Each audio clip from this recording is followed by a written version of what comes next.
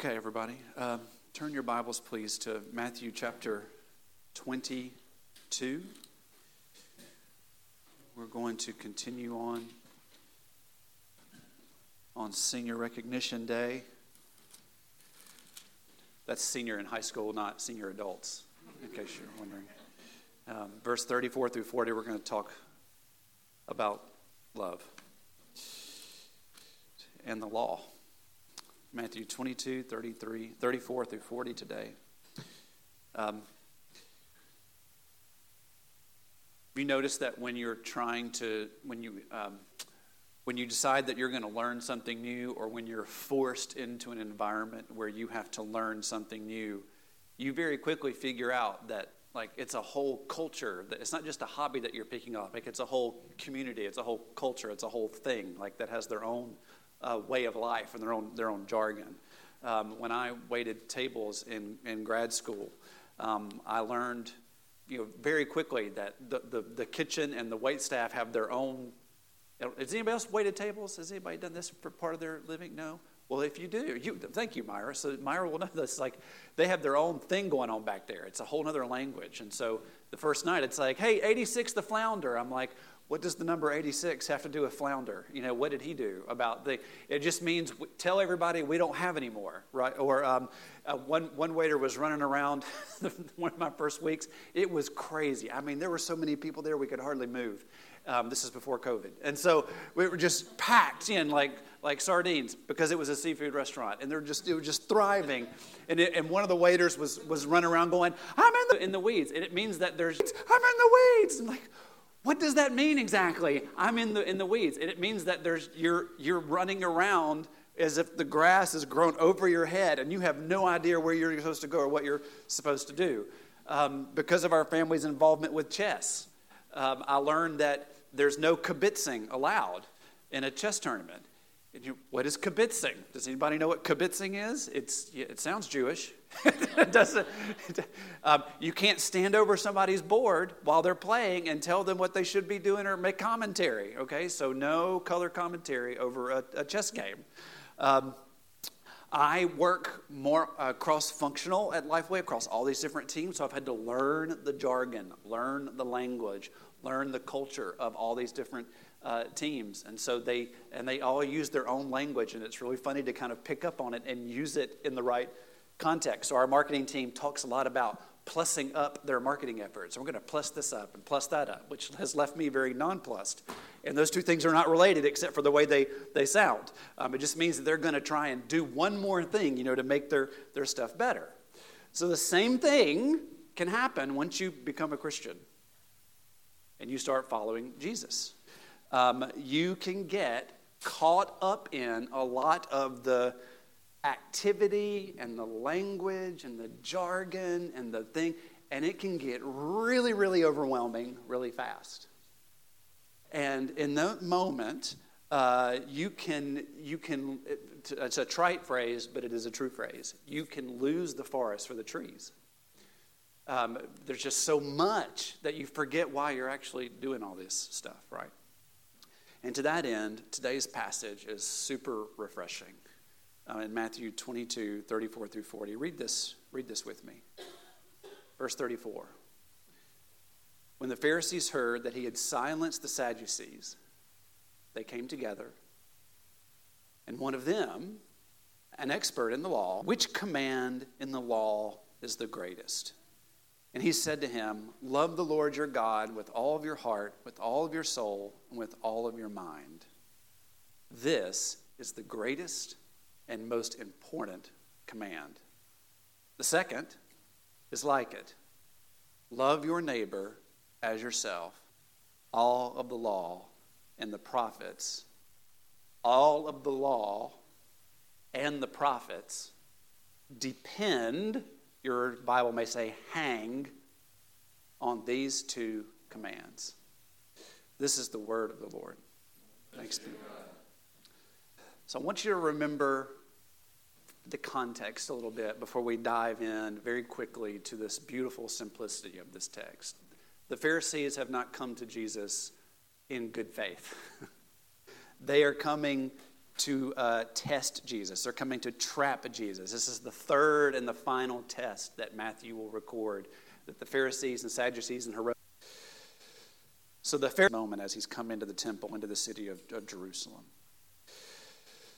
So the Pharisees are now huddled up, and they've sent in one of their experts to draw Jesus into this long-standing and very popular debate among Pharisees. So it's a legitimate question. It's not a Sadducee question where it's like, about the resurrection that we talked about last week.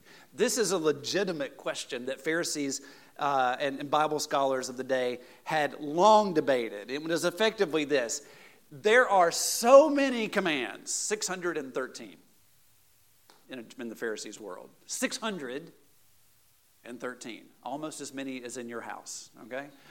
But there's 613.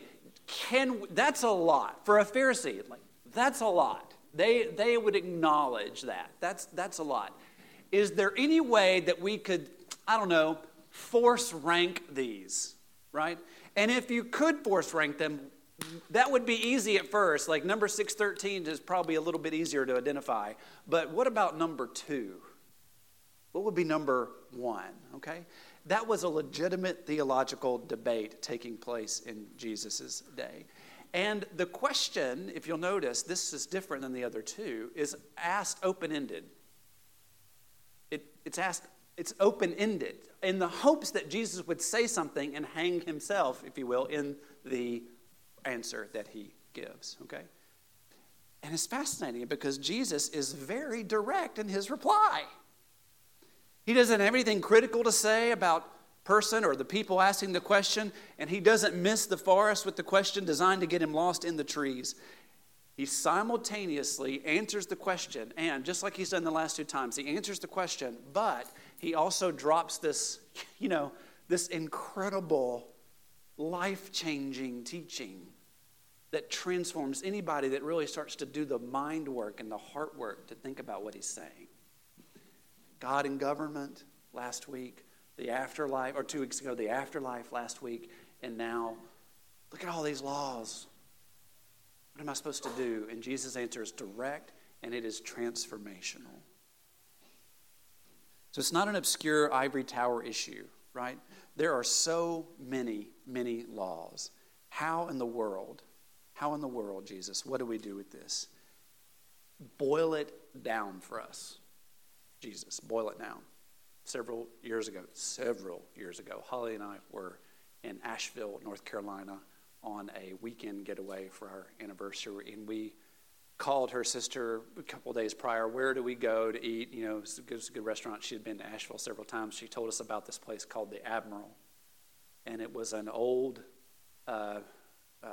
gas station that had been converted into a restaurant, and we kind of were like, when you drive in, you're like, maybe, like East Nashville 20 years ago, maybe this is not such a great decision, but we went in there and sat down, and amazing, y'all, several things, but one of the things that we had was cream of onion soup, and it was amazing, y'all, it was amazing. I still remember when I was writing the sermon, trying to think of a way to illustrate this point, this is what I thought of, a 20-year-old bowl of soup. That's how amazing it was. So thinking that it's that amazing, it's probably complex. And so as we walked out, we were like, man, they were like, hey, is everything okay? We're like, oh, that's amazing. Hey, how did you got to tell us how you made the cream of onion soup? And the guys just looked at each other like, well, it's just a whole bunch of onions boiled down to sugar.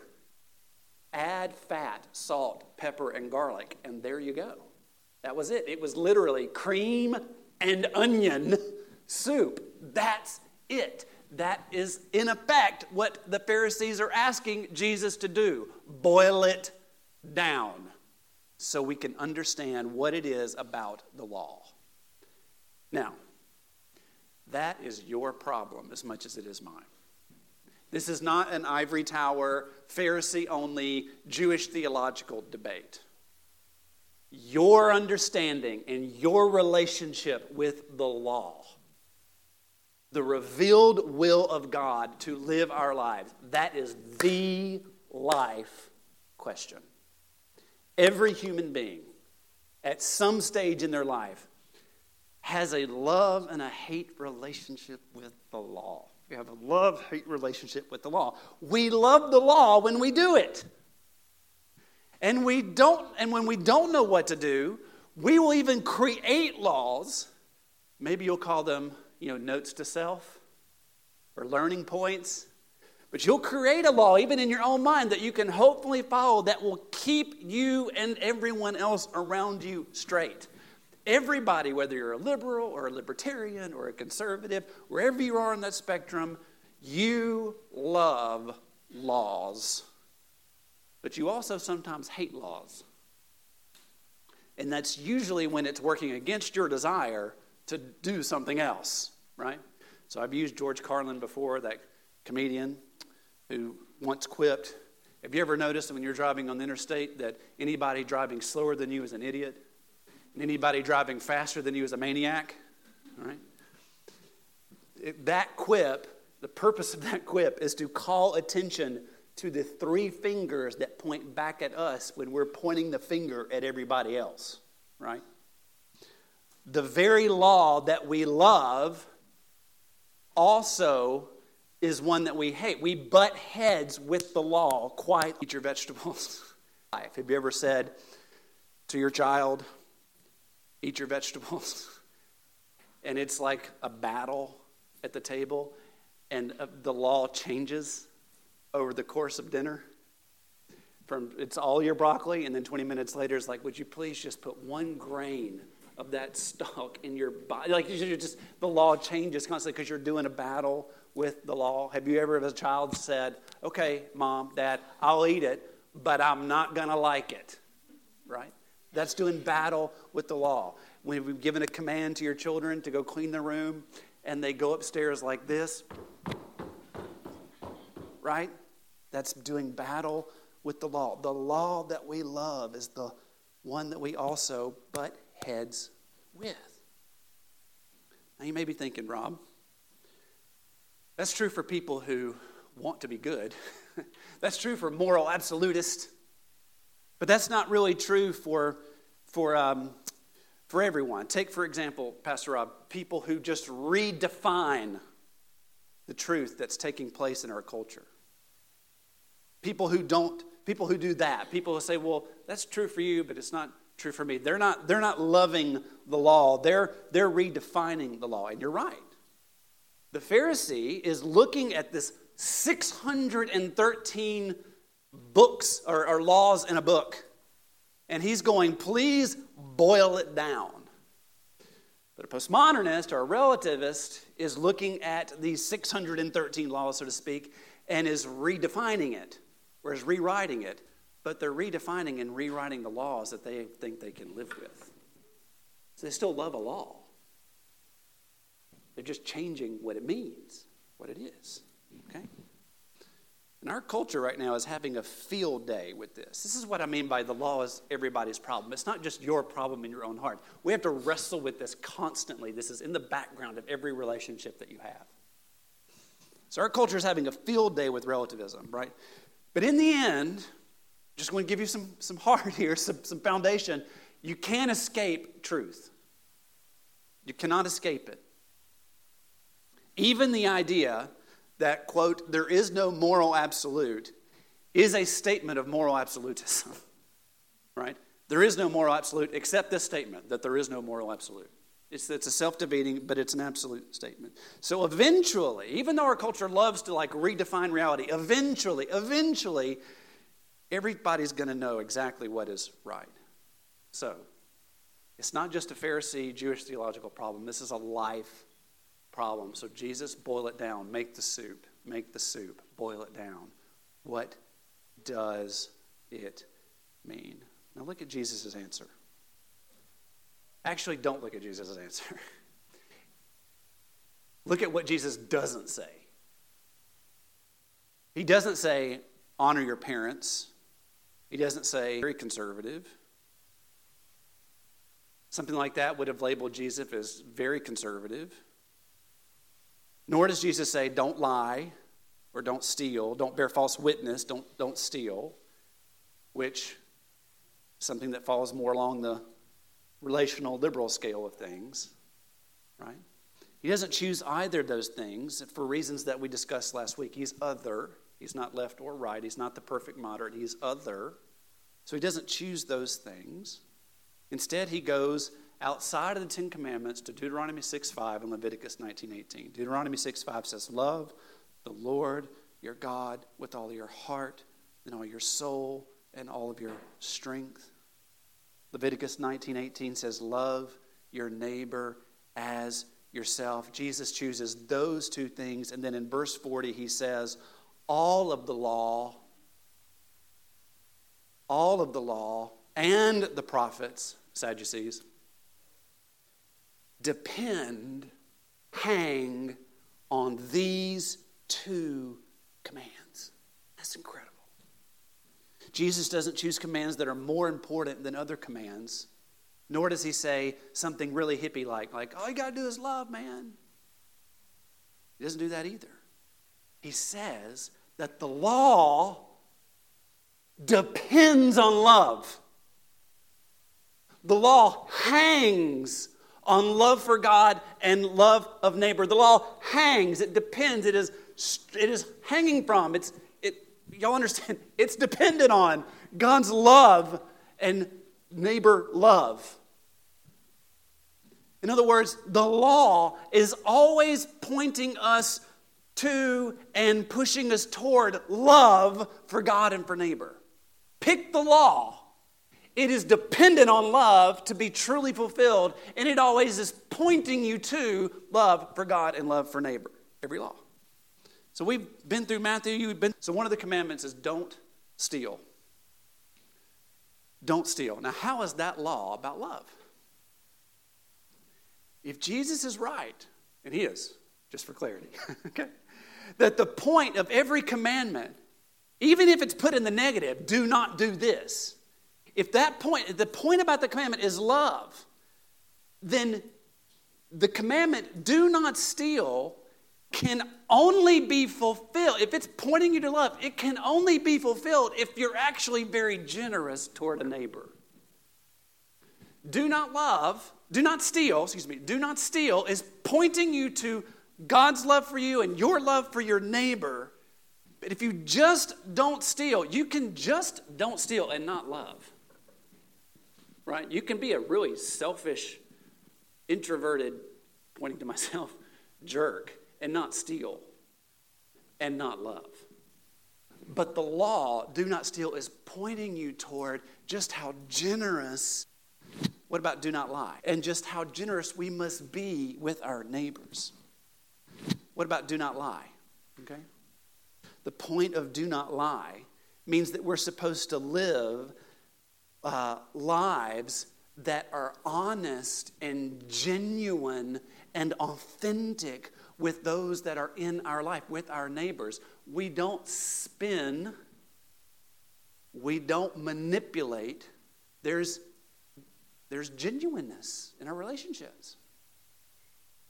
I remember as a student pastor, back in the days of a website that was threatening every parent's nightmare, called MySpace, because their kids that they were giving internet access to, their teenagers, were going to MySpace.com and creating a little web page for themselves, and the music that they liked and the art that they liked. It was the original Facebook, if you will, or original Instagram in many respects.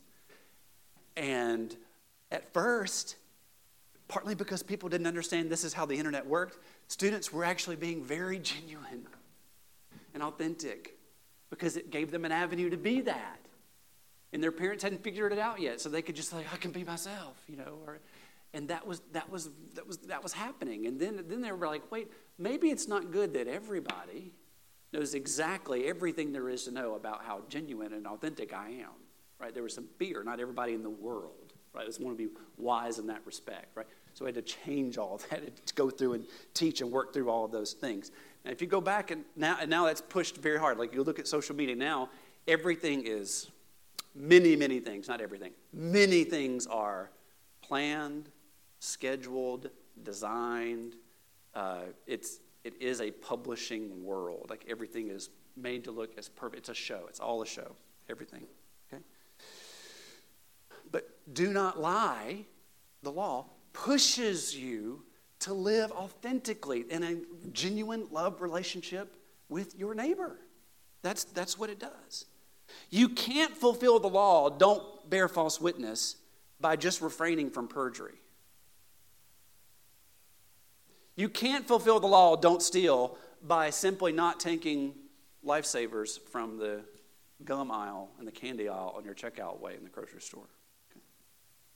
You can't fulfill the law, Sermon on the Mount, don't commit adultery, simply by not having an affair, right? The law is pushing you to love your neighbor and love the Lord. The law is all about love. The law is always pointing us to and pushing us toward love for God and neighbor. So what Jesus is saying here is that if we are technically keeping these laws, but that we're harsh or stingy or cold, then we're clearly not keeping the law, because the law is always pushing us toward and pointing us toward love for God and neighbor. Tim Keller, who died this week, means to be keeping the law. Love that defines what it means to be keeping the law. And it's the law that defines what it means to love. It's love that defines what it means to keep the law. And it's the law that defines what it means to love. So what? Does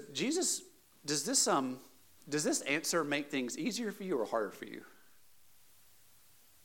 Like, how do you think the Pharisee felt? Matthew doesn't record that. Mark does. But Matthew doesn't. And Mark, the Pharisees, says, you're right. You're right. I could not offer any number of sacrifices. You're right. And Jesus' response to him is, then since you know this, you are not far from the kingdom of God. You are not far. I wonder how this makes you feel. Because Jesus is saying that the only motivation for keeping the law, for doing all the things that God commands us to do with our neighbor, the only possible source for law keeping is a heart that is head over heels in love with Jesus. Because you know that God is completely in love with you.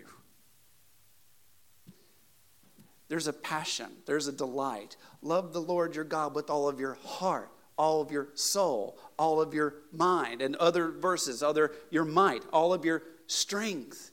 If we want to keep the law with this motive and for this reason, then Psalm 119 becomes yours and mine psalm.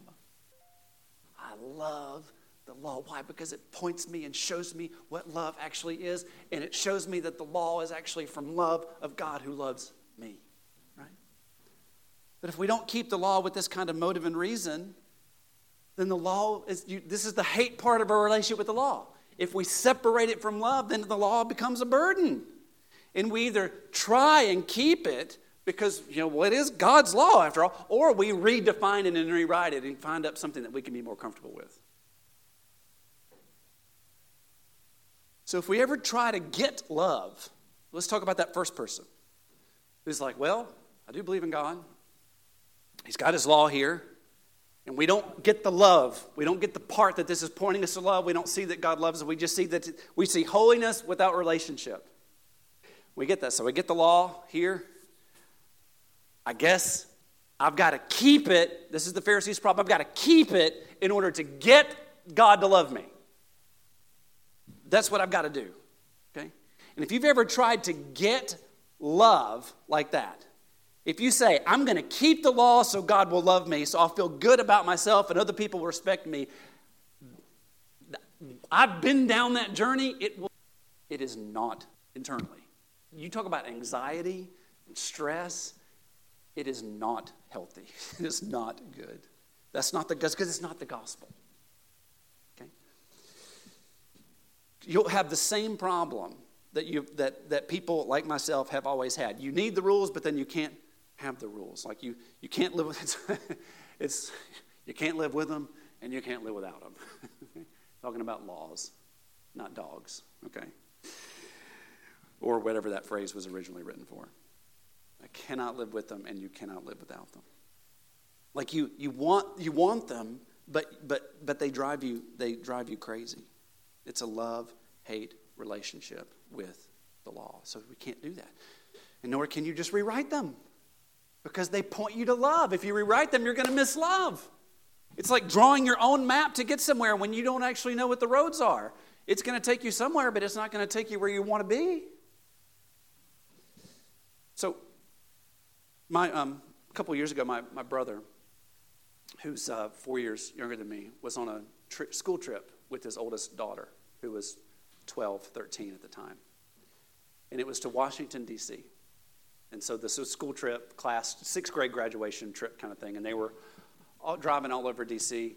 And all the kids have phones, parents have phones. They're sitting on the bus driving around D.C. And one of the girls on the trip is bullying my niece through the text. And I say bullying, I mean like in the ways that are petty 6th grade girl kind of ways that happen sometimes.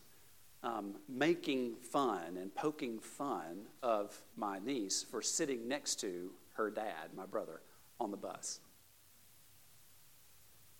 And she's writing back, why would I not want to sit with my dad? Quote, I love my dad. I love my dad. She gets it.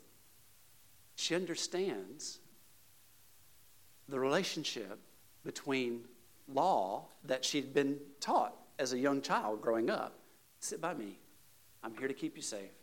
I'm here to nurse you. I'm here to love you. I'm here to care for you. Sit by me. Sit by me. Sit by me. And then when you're 13 years old and you could go sit somewhere else, but you willingly choose to sit next to your father because you love your dad, and no other 13-year-old bully who does not love her dad is going to tell you otherwise.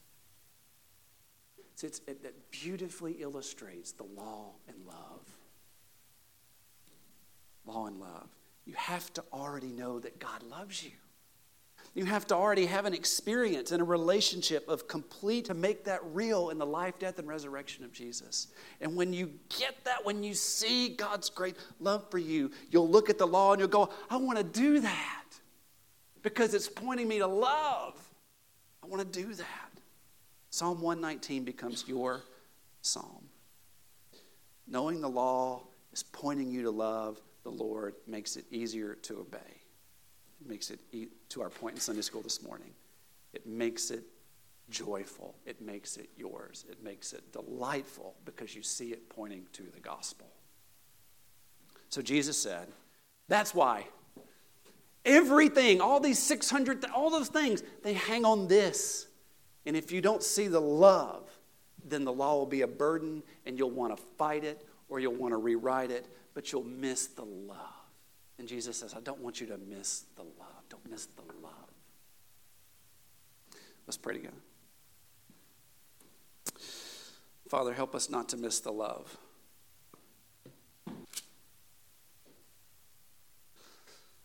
The commands are love the Lord your God with all of your heart, soul, and your mind. Love your neighbor as yourself. Every law depends on those two things, which means all the things hanging from those two are driving us to and pointing us to your love for us, revealed to us in the complete obedience of Jesus Christ.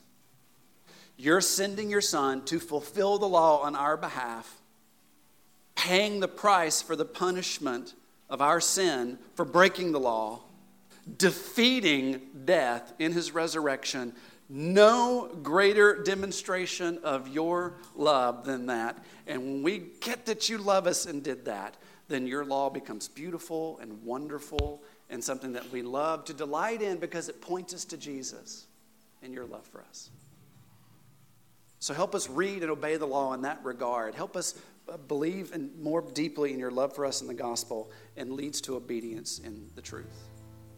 We ask it in Jesus' name. Amen.